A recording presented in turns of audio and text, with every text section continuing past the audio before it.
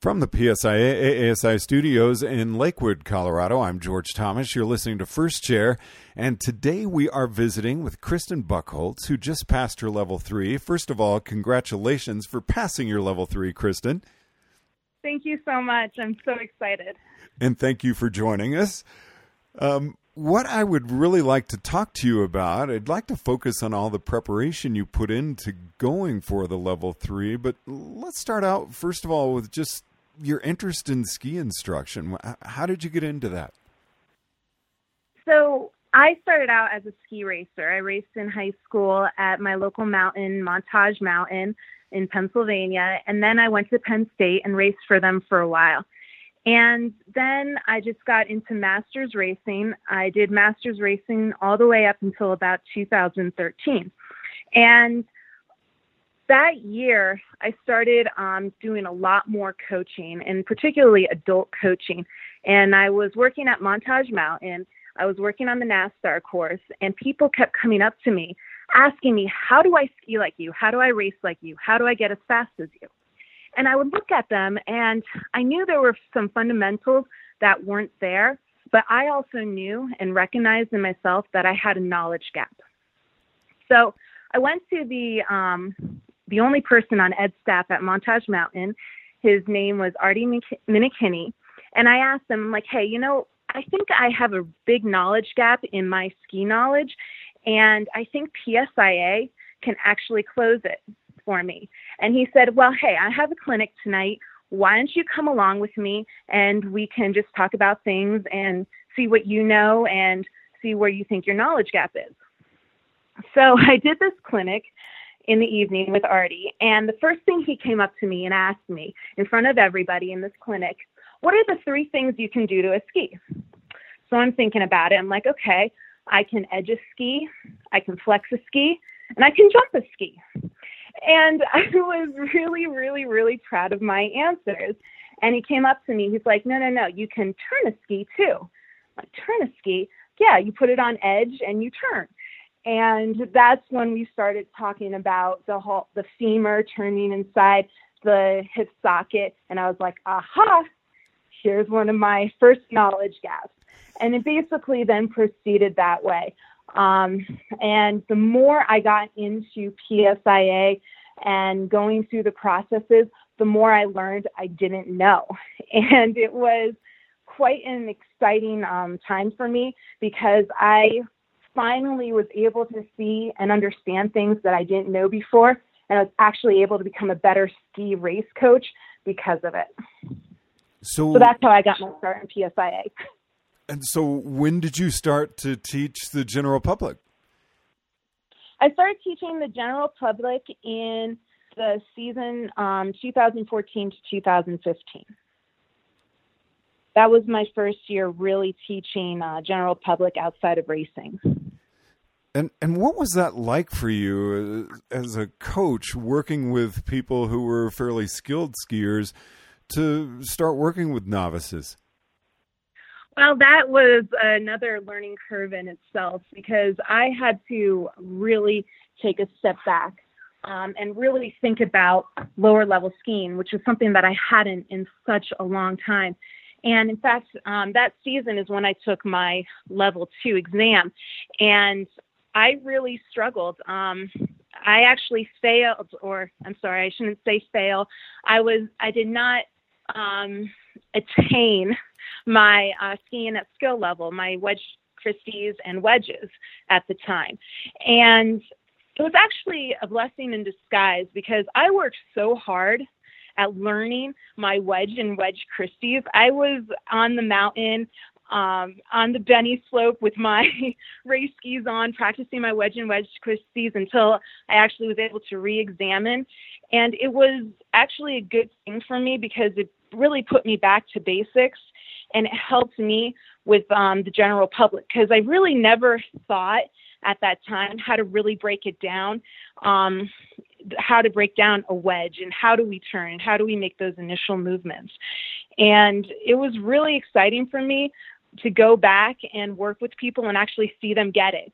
And what I loved about teaching initially was just getting people all excited and seeing them make their first turn and excited to come back and ski again. So for me, that was really fulfilling. Even though I wasn't teaching the higher level skiers, I found a new love teaching beginners, actually. So what was that like for you? Let's go to not attaining the certification. I raced at Penn State. I'm a good skier, and I didn't pass because of wedge Christies and wedge turns. How did you deal with that frustration? And instead of just giving up right then, going ahead and working on those skills and going for it? Well, George, I have to be 100% honest with you. I spent quite a bit of time initially in the bathroom crying, but after I got over the tears, I went to my examiners and I said, hey, what feedback do you have for me? How can I improve? And they were amazing to me. They really gave me some good suggestions and the different things that I could work on. And then I went back to Art again when I went back to Montage, and he just spent the time with me.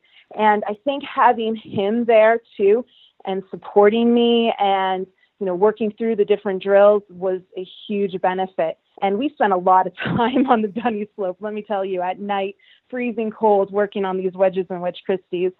But I knew this was something that I wanted, and I knew that I had a lot to learn. And I'm not the type of person that just because I failed at something or I didn't get it, it's just another added challenge for me. It's time to really step up my game and figure out what went wrong and how I can fix it and how I can make myself better. So it was my determination to be like, okay, yeah, I'm a good skier. I can go out and I can race and I can slalom and giant slalom and really get my skis on edge. But skiing isn't all about that. And I learned that, and it was a humbling experience, but I think it was really, really important for my skiing. Now, at what point did you decide that you wanted to go for your level 3? So right after my level 2. Now, I finished my level 2 at the end of 2015. So coming into this 2016 ski season, I was all ready to go. I'm like, all right, I'm going to go for my level 3. I can't wait to do this. And I was at Prodram with Brian Smith. He was my clinician. This was right before he made the national team. And I spent the whole week with him in Vermont, skiing at Killington. And I was just like all excited, like I can't wait to start doing tasks and, starting getting ready for my level 3. And he took me aside and he said, don't take an exam this year. And it took me, like, it was almost like a punch in the stomach. Like, wait, what? What do you mean? He's like, this year you need to focus on skiing. Focus on your fundamentals. Feel your center of mass over your base of support. Feel your leg turning underneath your stable upper body. Focus on your skiing. Just ski it. Don't worry about the tasks. Spend this year developing your skiing, developing yourself, and the tasks will come. Don't focus on any exams. So at first I was heartbroken because I was like, I really want to go for these exams. But I trusted Brian, and I think that he is a great instructor, and I think he's a great skier. And I was like, all right, if this is what he thinks I need to do to accomplish my level 3, that's what I'm going to do. So I spent all of 2016 just skiing, learning myself and continuing that. And then when 2017 came around, I was like, you know what? I'm going to keep doing it. I had a pretty short ski season because of work, and I just focused on my skiing. I didn't really do too many tasks. I just learned, myself and learned how to ski the different terrain, bumps, and I would go to clinics and I would learn from anyone who'd be willing to give me any kind of coaching or teaching. And it wasn't until last year that I had some very enthusiastic examiners and other people on the developmental team back east telling me, you need to go for your level 3. It's time. And I went for it. So I started the process then last year after 2 years of just skiing and skiing the skill and not necessarily the task, and just getting better at skiing. Now, Kristen, I've got to ask, I mean, skiing with Brian Smith for a week, what an incredible person to learn with. Have you stayed in touch with him? Oh, absolutely. In fact, his wife, Alex Smith, and I have become really amazing friends. In fact, she's part of the reason that I ended up just packing everything up and moving to Colorado. She has been such a huge influence for me in skiing and in cycling as well. And, you know, he's been there too. And I'm hoping at the end of this month, we'll actually all get to ski together. So I'm looking forward to that. Well, they must have been so happy to hear that you passed your level 3. But before we get to passing the level 3, let's talk about the preparation you had to do. So you've worked on your skiing for a solid year. And then what did you do after that? So in last ski season in 2018, I basically, like I said, the examiners and other people on the developmental team said, you got to go for your level 3. And the next level 3 exam was at Hunter. And I had 3 weeks to prepare for the exam. And what I did is I went to Montage Mountain. I spent a lot of time at Montage. And every night I'd spend at least 2 hours on the hill. And I'd pull up the videos of the skill. I'd understand what they were saying, what I'm supposed to do, what different body movement I'm supposed to do, and I would go out and do it. And I would try to get those sensations that they were talking about when, you know, whether it was outside ski to outside ski or whatever the task may be. I just really focused on what they were saying in the video and making sure that I was doing it. And then finally, right before about 3 or 4 days before the exam, I got together with another coach of mine who's on the developmental team. His name is G.H. Salazar, who's been a huge mentor of mine since I've had him in my very first exam for my level 2. And he just went through most of the tasks with me, and he said, "You're good, you're solid." And I was like, "Oh, that was perfect." And I went into the level 3 skiing, and I passed. And I was so excited to see, you know, my name or my number with all my check marks next to it saying that I passed the skiing. So I went right from the skiing. 2 weeks later, I did the CS2. And then a week later, I did the teaching. And in the East, you're allowed to bank, and we have the different modules. And for me, I passed the creative teaching, but I did not pass movement analysis. So I was pretty disappointed when I didn't pass movement analysis, one module away from attaining my level 3. But then I took myself back to when I didn't attain my wedge and wedge Christies, and I remember how much effort and energy I put into it. So I talked to my examiner. I asked him what I needed to improve. And he essentially said that my technical knowledge was really good, but I didn't have a refined eye. I didn't really see everything that I should be seeing in people's movements for good skiing or bad skiing. So I took that to heart, and I spent a lot of time this summer. I even worked with Alex Smith. We watched some videos together. We talked a lot about movement analysis, and I spent a lot of time this winter just looking at videos, looking at the movements that I needed. And then on January 31st or 30th, just recently, I went back east. I flew all the way back to Hunter Mountain, and I passed my level 3 movement analysis, and I got my gold pin, and it was amazing. So it was, it spanned two seasons for me, but in a way, I'm actually happy that I didn't get the movement analysis last year, because this year I worked so hard at understanding it, and I feel so much more confident in my ski instructing and my ability to see good skiing. And it was really a good experience, and I've worked so hard to get to where I am. I'm so happy that I was able to pass the movement analysis. And are you already putting your sights on the next exam you can take, Rocky Mountain Trainer?